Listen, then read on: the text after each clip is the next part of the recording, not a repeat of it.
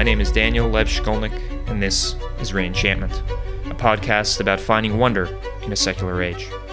My faith lies in humanity, not the supernatural. If you believe that spirituality is fundamentally about cultivating the human spirit, then this podcast is for you. Back in college, there's really only one class that engaged me body and soul, and this was the class on existentialism. The existentialists were a group of philosophers that were concerned with the question of existence. Why do we exist? Where are we going? What is all of this for? And to this day, I still consider myself an existentialist. We spend so much time not really confronting this question, not really confronting death and life and what it is that we're here for. And yet I think that this is a question that we have to answer to make sense of our lives in general. This episode contains my perspective, and I hope that it's perspective that you find valuable. If you hear blackbirds singing in the background of the recording, it's because there were blackbirds singing in the background. I recorded it down by the waters of a lake, and although they are beautiful, they may be somewhat annoying. Please forgive them. And now, I hope you enjoy this episode of Reenchantment on the meaning of life.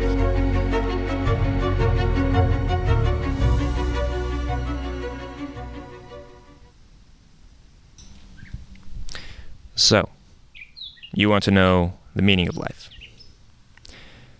Well, it's not happiness, and despite what most people think, it's not love. And despite what I used to think, it's not nothing. There is an answer to this question, and today, I'm going to tell it to you. But before we start, I want to let you know that I think this is a terrible question. It's a terrible question, and yet we keep asking it. And we're not the first to have asked this question. In fact, long ago in a galaxy far, far away, an alien race asked much the same question. They built a massive supercomputer that they hoped would give them the answer to this question once and for all. They asked it, what's the meaning of life? The computer thought for a moment and said, come back in 7.5 million years. And after 7.5 million years, they came back, eager finally to get the answer they've been waiting for, and the answer the computer gave to the ultimate question was 42. Now, for those that don't recognize it, this is the setup to the British comedy The Hitchhiker's Guide to the Galaxy. And as you can imagine, the computer's creators were not too happy. They waited 7.5 million years, and all they got was 42. But the computer defended itself. It said, the problem wasn't with the answer. The problem is that they didn't understand the question. And that's a really good point. Because when we asked, what's the meaning of life? This is a terrible question because we don't really understand what we're asking about. What do we actually want to know? Do we want to know the meaning of your life? Of human life? Of all biological life? Or maybe do we want to know the purpose of life? Because asking about the purpose of life, what something is for, is very different than asking about the meaning of life, what something means. And what's worse, we often confuse meaning and purpose with influence. It's popular these days to fall into despair because as we realize just how insanely large the universe is, we realize we will never, ever have a significant influence on it. But having influence or purpose isn't the same as having meaning. They're related, but they're different. And that difference is important. My point is, when we ask about the meaning of life, we're often not very clear about what we want to know. And yet, for as long as humanity has been around on this planet, we've been asking about and searching for the answer in one form or another. We were asking it under the columns of the Parthenon. Some people sat under trees and on top of mountains for years on end thinking about it. We ask it in late-night dorm room conversations with friends. We may ask it a decade later when we're stuck at a job that we hate and wondering what we're doing with our lives. We might ask it a few decades after that, when in the midst of our midlife crisis, we look at our red convertible that we just bought and wonder if it's large enough to fill the hole we have in our souls. What's the meaning of all this? What's the meaning of life? What's the meaning of my life? It comes back again and again and again. And the main reason that I think we have such a hard time answering this question is because we're looking for the answer in the wrong place. We're looking for it in our thoughts because we think the meaning of life is a piece of knowledge, but it's not. It isn't something you can find written in an old book. It isn't something that a philosopher could just whisper in your ear. The meaning of life isn't a piece of knowledge. It's a feeling. It's the feeling that our lives have meaning. The ultimate question, what we're really asking for when we ask about the meaning of life, what we really want to know is, how do I feel like my life has meaning? That's what the aliens should have asked their supercomputer. How can we feel our lives are meaningful? Now that is a good question. And to answer that question, we have to descend into one of the darkest eras of human history. We have to go back into the concentration camps of World War II and watch as, from the burning fields and death camps, a Jewish psychologist emerges carrying a thin book which contains the answers to this question. That man was Viktor Frankl, and the book was called Man's Search for Meaning. In this book, Frankl said that meaning comes from three places. The first is doing a great deed or completing a great work. The second is experiencing someone or something amazing. And the third is finding meaning in our suffering. The actions and experiences that give us meaning end up being the most important experiences of our lives. We feel meaning when we create a great work of fiction or music, or we contribute to a great cause like a country, a religion, or an ideology larger than ourselves. We feel it when we do a great deed like lift up a struggling friend off the street and bring them into our home, or visit our ailing father on his hospital bed and finally forgive him. It's when you experience the love of your life, or hold your firstborn child in your hands. And it's in all of the years of suffering that come after that, when you sacrifice blood and tears to raise that little monkey into a man or woman that you can be proud of. These are some of the things that give us a profound feeling of meaning. Now, at this point, you might be wondering, why? Why do these things give us such a sense of meaning? And to understand that, we have to understand what we're talking about when we talk about meaning. Meaning, in this context, is anything that brings worth to our existence. It is any act, experience, or perspective that gives us the sense that existing is worthwhile. Consequently, if we lack feelings of meaning, we may wonder if it's worth existing at all. When Hamlet, in Shakespeare's play, looks at the skull in his hand and says, "To be or not to be," he's not asking whether something will or won't happen, whether he will or won't do something. He's asking to exist or not to exist. That is his question. When our search for meaning is successful, we feel our lives flushed with it. When the answer to Hamlet's question is a resounding yes, then we not only feel a sense of great happiness and satisfaction, we are also capable of coping with suffering, sometimes a lot of it. But when we fail in our search for meaning, when we feel a hollow void where meaning ought to be, when the answer to Hamlet's question sinks from yes to probably not, And then, when we are unable to cope with life's endless ingenuity for suffering, and our answer eventually arrives at no, then something particular happens. In the concentration camps, Frankl said that this common thing would happen to people when they arrived at this final no.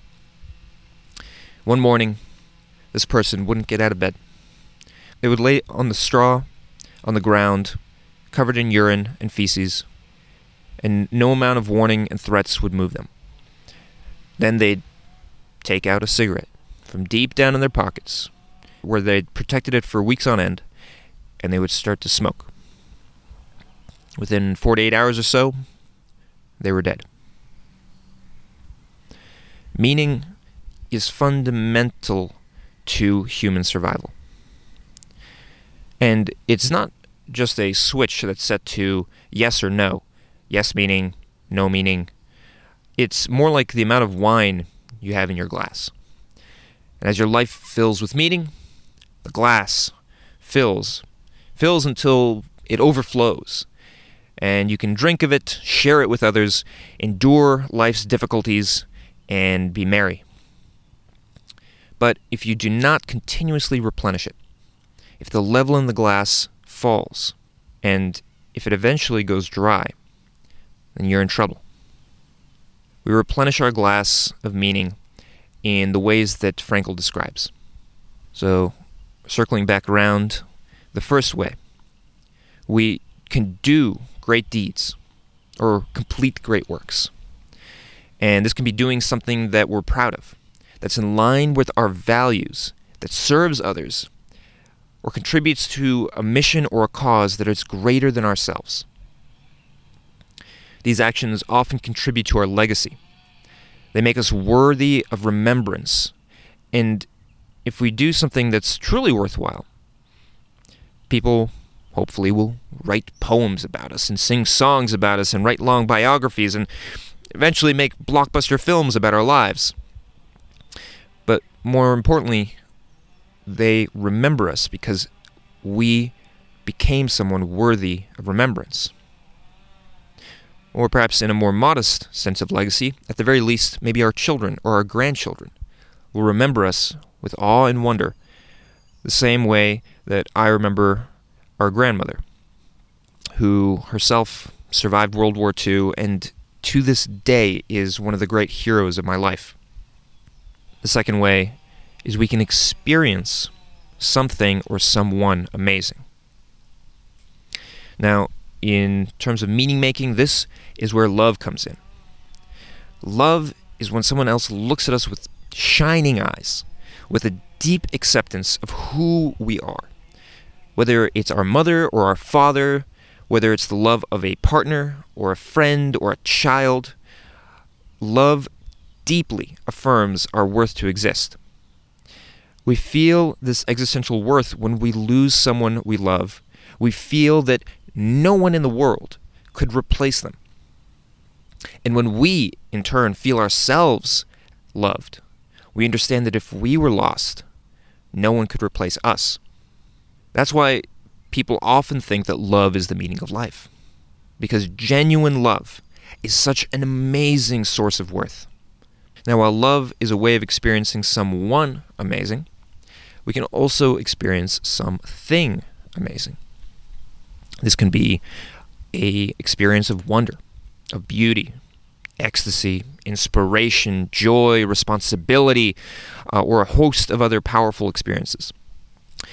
For this, you may not have to accomplish much of anything. For example, you might simply find yourself walking in the woods or under the desert stars at Burning Man.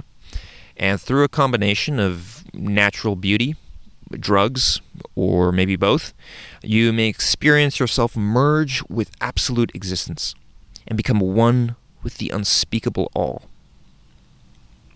In controlled psychedelic studies, participants regularly ranked their experiences to be among the most meaningful of their lives. And even the bad trips become meaningful with enough time. Which brings us to the third method of meaning-making that Frankl points out, which is finding meaning in our suffering. This form of meaning making may seem like the hardest to do, but it can also be the fastest, because finding meaning in our suffering is simply about flipping our perspective. Frankl tells the story about an elderly man who comes to him one day heartbroken about the death of his wife, whom he loved more than anything in the world. Frankl asked the man, "What would have happened if you had died first, and if your wife had survived you?" The man said, "Oh, for her this would have been terrible. How she would have suffered." "You see," said Frankl, "such suffering was spared her, and it's you who have spared her this suffering. But you spared her at the price that you now have to survive her and mourn her." The man said nothing, and after a moment, shook his hand and left the office. Changing one's perspective on one's suffering can transform it from a source of meaningless pain into a source of meaningful endurance. Another form of linking meaning and suffering is when we are suffering for the sake of accomplishing a great goal. And that suffering gives greater worth to our eventual success. In economics, the more valuable something is, the more we pay for it. In meaning making, it's exactly the reverse. The more we pay for something in effort and hardship, the more valuable it tends to become. How much more valuable did winning the World Series of baseball in 2016 mean to the Chicago Cubs, who had been trying to win it for 108 years, as compared to the Yankees, who won it 27 times in that same period? Or consider this. If a trim man puts on his tuxedo he wore at his wedding and goes to celebrate his anniversary, he doesn't think much of it. But imagine how much more it means for a man who had to lose 200 pounds to fit into that same tuxedo and appear before his wife like he did on their wedding day. What we give to get what we want heightens the eventual success. Now, notice that fame or money or power, they don't make the cut as sources of meaning. You could argue that these fit into the category of experiencing something amazing. And it's true that experiencing great fame or power or riches can in some ways be meaningful. But these things are primarily forms of influence, not meaning. They make an individual worth paying attention to by others, and in one way or another, they mark them as notable members of their community. And that does mean something. But on their own, these forms of influence can be flimsy as sources of personal worth. For one thing, the Wheel of Fortune can turn over in your sleep, and your fame, wealth, and power can be taken from you by forces beyond your control. Secondly, and more importantly, if you've gained your influence from something that you're not actually proud of or don't actually feel is worthwhile, like inheriting a fortune from your parents or winning credit for somebody else's work or accidentally going viral for a video of you in a cat costume, that influence or attention will feel hollow. By contrast, achieving great fame, power, riches through hardship and dedication, by providing great service to others, or in accordance with your values, that can be incredibly meaningful. All this is just to say, there are many ways to the mountaintop. There are many ways to fill your glass with the stuff of worth. And whether our paths through life will have an ultimate purpose, at the climax of eternity, I don't know. Personally, I find it doubtful that they will. But I have no doubt that the paths we forge through life give us meaning. Some paths far more than others. To paraphrase Carlos Castaneda, all paths are the same. They lead nowhere. But there are paths with heart and paths without heart. And if your path has heart, your journey will be joyous. If it does not, you will curse the days of your life. One path strengthens you, the other weakens you. So take the path that gives you strength. Take the path that fills your cup And if it overflows, share it with the world. Friedrich Nietzsche, the philosopher, warned us, don't get stuck in nihilism. Overcome it. Crossing your arms and proclaiming that there's no meaning in life is no great accomplishment.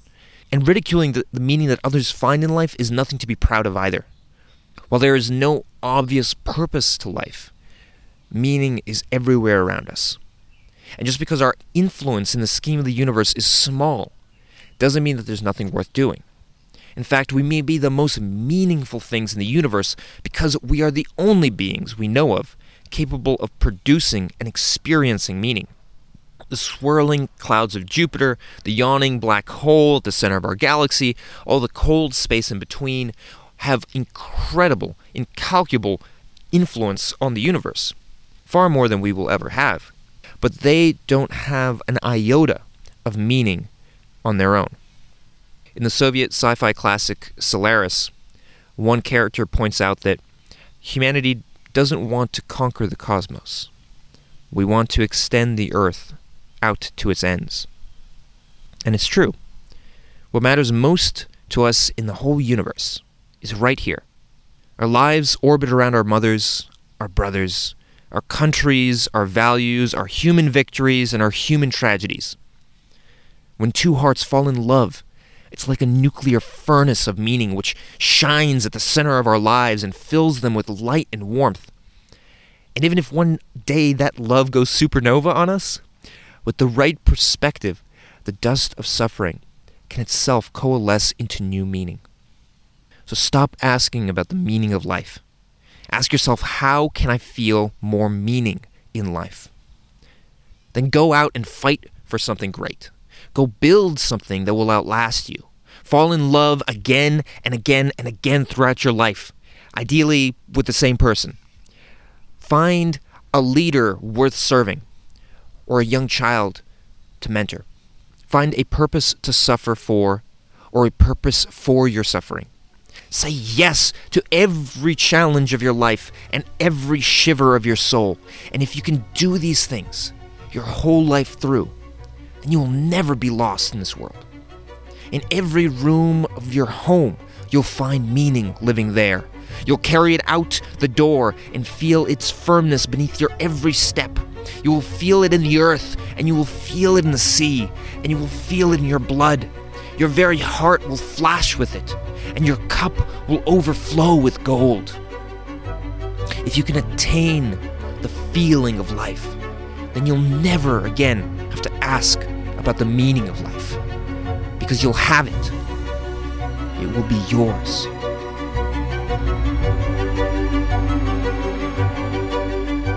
Thank you for listening to Reenchantment. If you like this episode, please share it online or with a friend. It really helps the show grow. And if you're interested in more, go to my website, daniellevshkolnik.com, where you'll find more of my writing and ideas, as well as info about how to work with me one-on-one if you are interested in finding more meaning in your life. And if you want to have me as a keynote speaker for an event, or just want to say hello, you can contact me through my website. Again, that's daniellevshkolnik.com. I hope you enjoyed the show, and see you next time on Reenchantment.